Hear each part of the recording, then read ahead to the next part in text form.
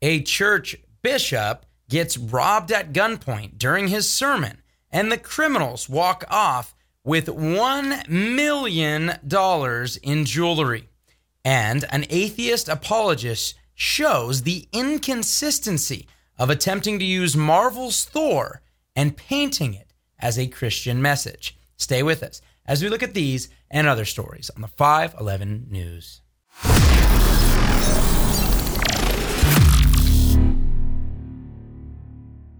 Welcome back to the 511 News. I'm your host, Chad Davidson of Good Fight Ministries. And on today's episode, we're going to be discussing a recent holdup. And when I say holdup, I mean at gunpoint during a sermon that was live streamed for so many people to see, which actually brought forth a number of questions, not only about the gunmen, and hopefully they are caught and prosecuted, but also about the pastor or bishop who was stolen from, who actually had all their stuff stolen from him and his wife. But also we're going to be looking at a little bit of, I guess you would say, an apologetic for atheism, and that's exactly what apologia is, and his response to Sean McDowell's article regarding Marvel's new film on Thor, Love and Thunder. And as we look at that, we're going to have to do a little bit of some I told you so regarding the recent, movie and the plans that so many Christians have done, even brothers in Christ, to take some of these Marvel films or other things that are out there and use them to try to portray some sort of Christian message from them, and why that is not only inconsistent, but actually can be dangerous to believers in regard to getting them to watch this form of entertainment. But before we get to that, let's talk a little bit about this Bishop Whitehead, who, guys, this is no laughing matter. He was held up at gunpoint during a live stream service. And while doing that, not only did he get his stuff stolen from him, his jewelry and so forth, but also his wife as well. And one of the things that has happened here is not only people are questioning, well, who are these gunmen and why did they know to steal from this man, outside the fact that he has been known to brag about his money, but also where on earth and why on earth are a couple of quote-unquote ministers sitting around with $1 million worth of jewelry on a Sunday morning?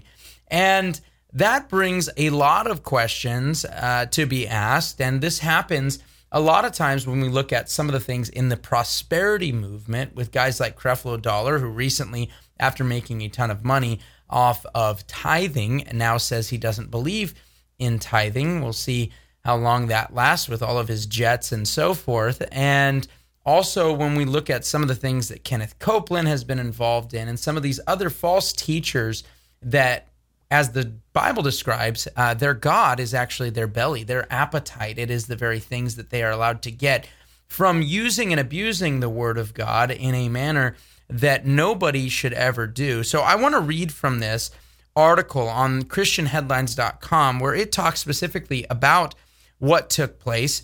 And it says, quote, many news reports about Whitehead over the summer referred to him as, quote, flashy.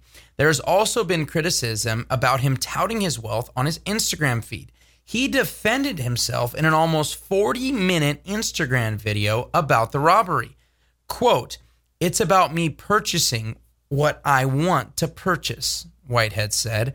It's my prerogative to purchase what I want to purchase. After the suspects grabbed more than $1 million in jewelry, they fled on foot and jumped into a white Mercedes-Benz, according to police. No suspects have been identified or arrested. The pastor told CBS News that there were approximately 100 people in attendance, but according to CNN, police placed the number at 20 to 25. You'll notice a lot of times that the boisterous naming of numbers and so forth, and also bragging about wealth, which, by the way, typically comes at the hands of other people working their hard-earned jobs to give cash to this man. And it's heartbreaking because instead of using it for the glory of the gospel, these false teachers like him and others use it to their own appetite. and do not understand the scriptures nor the power of God, and do not understand the contentment that they should be looking for, whether abased or abound, and none of it should be found in bragging and being flashy on your Instagram page regarding money. And I remember having a discussion with someone who believed in the prosperity gospel, and he had been a drug dealer before, and a man that I was witnessing to at the time was also friends with him.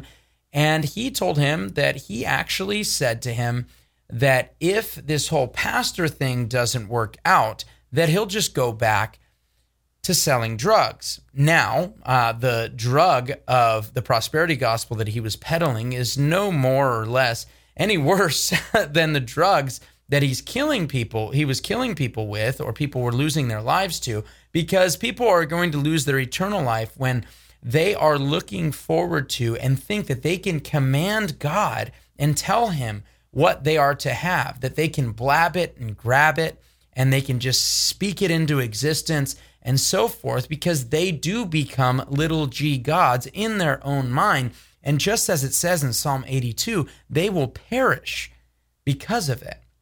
And so we need to look at these things and recognize them and see that this flashiness is really grotesque and disgusting. I am not saying that those who are ministers of the gospel should not make their living off of the gospel and that they shouldn't be provided for and so forth. But bragging about your money to the point of being called flashy and wearing over $1 million, reportedly, $1 million of jewelry between your wife and you on a Sunday sermon, guys, that is a major issue. That is to the point that, man, what an absolute waste. And I can say this as just getting back from Costa Rica, where most people that go to Costa Rica are going there for vacation. There are a lot of beautiful places and so forth to go to. But we actually went to a place called Heredia, which is about 10 minutes from the capital of San Jose. And we got to go door to door, knocking on doors and sharing the gospel with people. And I could not believe how many people ended up coming to faith in Jesus Christ, are now being discipled by the pastor that we've been planting there. And this is somebody, it's crazy enough, that has actually been burglarized or robbed multiple times since we started doing ministry with him out there. And it's a reality that he has to live through. But the things that he has had stolen from him are a guitar that he would use for worship, or literally tools that we were using to help build his house. It's so interesting that we've had a pastor that we're building up in Costa Rica literally be robbed, once at gunpoint, and then also one time when they were in their own house and didn't even know that up above where the house is, he was in his parents' house, his house was being built, where the tools to build that house were being stolen.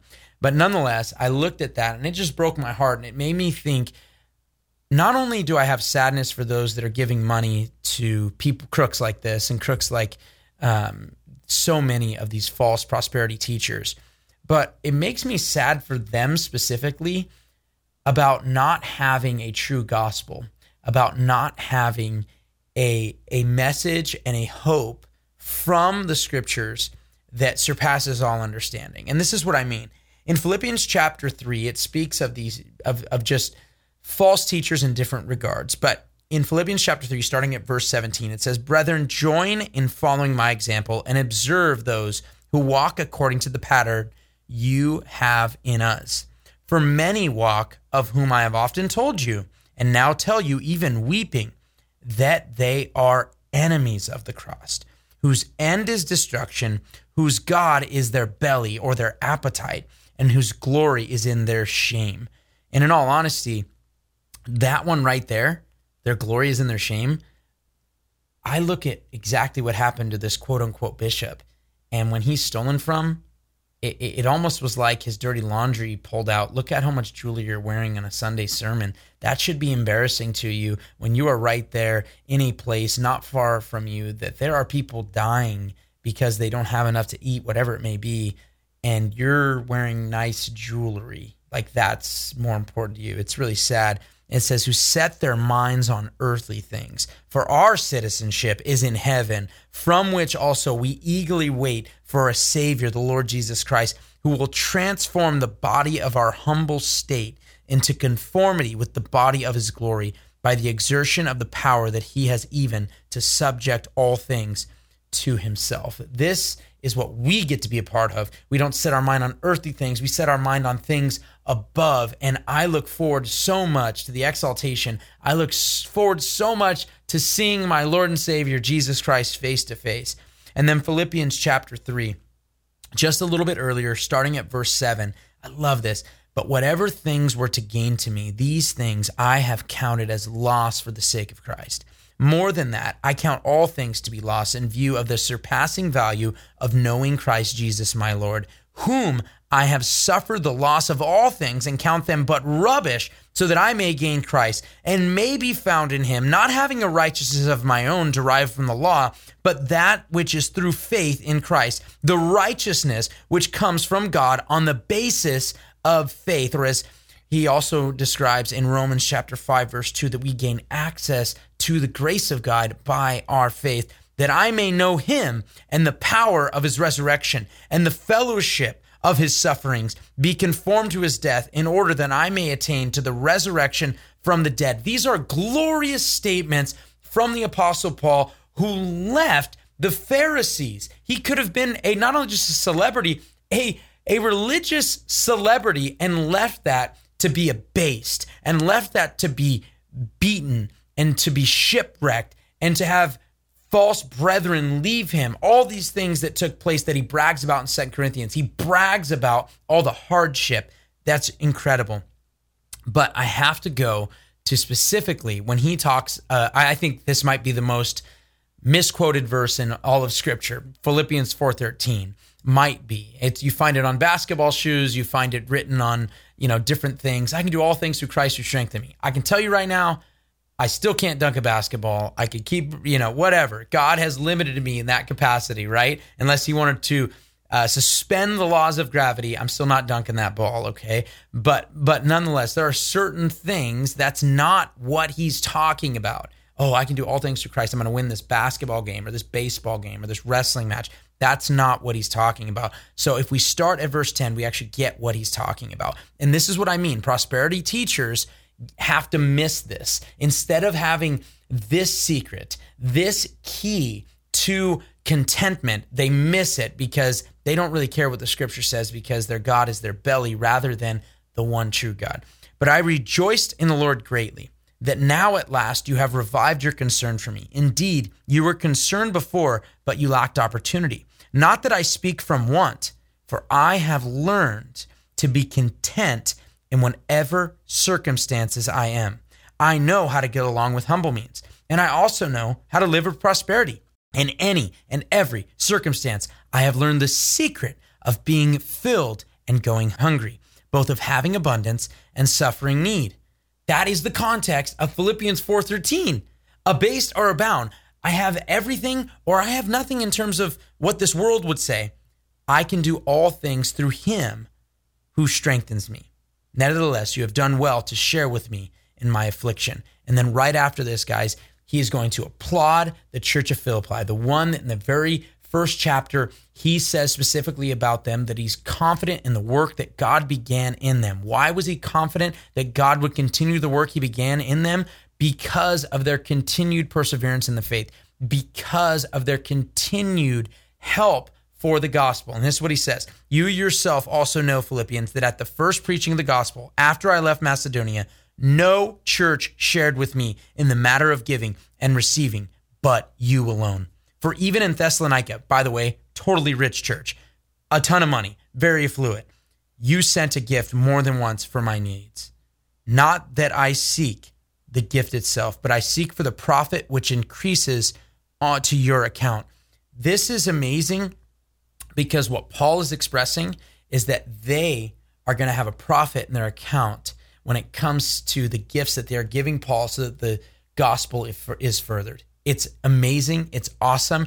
And this is such a blessing that the giving that happens shouldn't be to clothe your pastor in a bunch of $1 million worth of jewelry and his wife or a private jet or whatever nonsense, but that it should be for the furtherance of the gospel. If somebody provides so that their pastor can be full-time because of the needs of the ministry are required, that is an absolute blessing that, guess what? Instead of doing tile for hours and hours a day and then getting back to the ministry, that the church says, no, we want you to be able to witness to the sick. We want you to be able to take care of the orphans and the widows. We want you to be able to prepare sermons and counsel and do these things and so forth. So we want to help provide for you. And the fellowship agrees to that. That is entirely different than let's give a bunch of money so this guy can dance on it like Creflo Dollar has in the past. Let's give you a bunch of money so you can scream out like Kenneth Copeland bragging about your money and all the stuff that you have and your expensive suits and all this nonsense. No, for the furtherance of the gospel, now guess what? Because we are seeking the kingdom of heaven first, God provides everything that we need, and we can continue in the furtherance of the gospel, and it can be credited to your account. It's amazing, and I love it. And this brings me to, I know that's a hard transition, but please bear with me because we only got a little bit of time left. But I wanted to talk about this because this is a I told you so that I don't like talking about, but it is a real I told you so.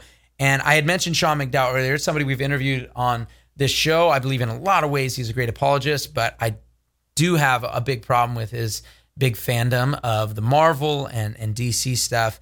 And specifically a recent article, it had popped up on the Twitter feed here. And this was the article. It says, here's the Christian message you might have missed in Thor, Love, and Thunder. Now, for most people, as soon as they see that, they probably go, wow, I can't believe Christians are missing the message there in Thor, a Norse god, and a movie made about a Norse god, and so forth. I can't believe we're missing the Christian message. And we're not the only ones pointing this out. In fact, Apologia, who I believe is fairly dishonest in a lot of ways as well, and has been proven that when trying to make points by guys like Gary Habermas and so forth. But nonetheless, I saw him write this, writing back to Sean McDowell regarding his article. He says, quote, the author completely misses the point of Thor 4, that relying on gods for purpose or morality is the mistake. Now, do I agree with Apologia? Yeah, I actually do. I think that's exactly what he's missing here. And I understand what Sean's trying to do. And there's a method, I believe it was taken from C.S. Lewis, also not a fan of his, but nonetheless, and it talks about good dreams where people were, seeing Christ before they understood the message of the gospel. And so the things that they were writing about and seeing and therefore would exemplify what would be the true message of the gospel of Jesus Christ, but it was all the knowledge that they had at the moment. And I believe what Sean is drawing from, and guys like Frank Turek and so forth, and we've talked about their books, or Frank Turek specifically book on this, and why we disagree wholeheartedly with promoting the entertainment of witchcraft and so forth and claiming that there's Christian messages hidden in them. And I understand that they're trying to make the point that you can't get away from the Christian message, that every time you have a redemption message that you're going to still have to draw from the truths of the biblical reality. But if we could just go, just like we do with exegesis, trying to get the author's intent, it's really important that we get the author's intent when we're looking at biblical exegesis. It's probably important that we understand the underlying attempt that is trying to be conveyed. And instead of it simply being my opinion, I'm going to read from Jason Aaron talking about his run on Thor, which is specifically what this recent film is regarding. Thor, Love, and Thunder, it comes from Jason Aaron's write-up or his run on the comic series for Thor, and that started back in 2012. And so I'm going to read from it so you can get the intent so that we're not just taking it and ripping it and saying, oh, this is the message we missed, the Christian message that we miss. And here's what it says. This is on Entertainment Weekly. It says, quote, everything with my Thor run boils down to the fact that I was a kid who grew up in the South. I was raised Southern Baptist, raised with religion and faith being a part of my life. I hit a point in my college years where the faith part eroded for me, and I've been an atheist for more than half of my life at this point. So taking over Thor, who is at this point the most renowned god in Marvel Comics and very much wanting to lean into that idea of his godhood, it became, how do I approach that as an atheist? So I think it was very much about me writing the kind of God that I would like to believe in. So we have Thor Odinson questioning his own worthiness, looking at other gods around him, realizing these guys aren't always the best role models, and trying to lead by example. Now, not only have we warned that this is exactly what's going on, we did multiple episodes talking about Jason Aaron and his hatred towards God, and that there isn't a Christian message at all, but actually a message that tries to attempt to use what is called divine hiddenness and then get people to no longer trust in the one true God using Gore the God Butcher, who is the main villain in the most recent film. But if you just have our opinion, maybe it's just that. So let's get the opinion of an atheist watching this and what he thinks, because somebody actually replied to Apologia and said this: Gore became the way he did solely because he found out his God lied to him, and the action Thor took to convince him was to have love for another, not love for a God. And Apologia says this: exactly. Gore's story is my story. So the I told you so, as we mentioned, was the fact that so many people are going to find this quote unquote divine hiddenness and then apply that to themselves and question God and so forth. And Apologia is saying that's exactly what he saw in the Gore series. And by the way, the guy writing it, the guy who wrote the runs that now are the very thing that they're making these films out of, tells you that's what he's trying to convey. And so when we look at this and when we see this and say, well, let's just repackage this in a Christian message, I'm sorry, it's the same thing I saw when I went and visited Rome. You see false gods and they put a cross on top of their head and they say, well, we can still worship these gods. We'll just call them saints and so forth. No, we need to be iconoclastic. We need to break down those idols, smash them, and say, I want nothing to do with them. And this does not convey who the one true God is, but simply a polemic against God from angry atheists who hate God. And so with that, I just want to encourage you guys, turn to the one who loves you. He is the God of all comfort. Our God is a good, good God. You can put your trust completely in him. And if you ever wanted to see no hiddenness whatsoever from God, you can look directly at the person of Jesus Christ when God became a man, and not only became a man, he even became enslaved. When God became a man, and not only became a man, but became a doulos, a servant, the lowest form of servant here on earth.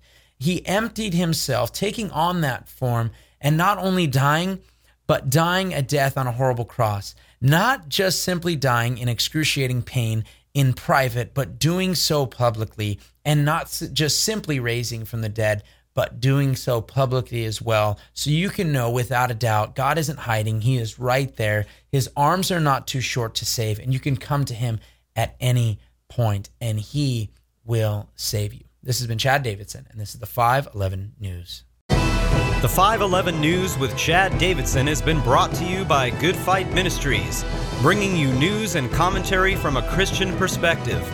This show can be heard every Friday wherever podcast shows are available, or visit 511news.org. Thank you for joining us, and we look forward to being with you next week on the 511 News.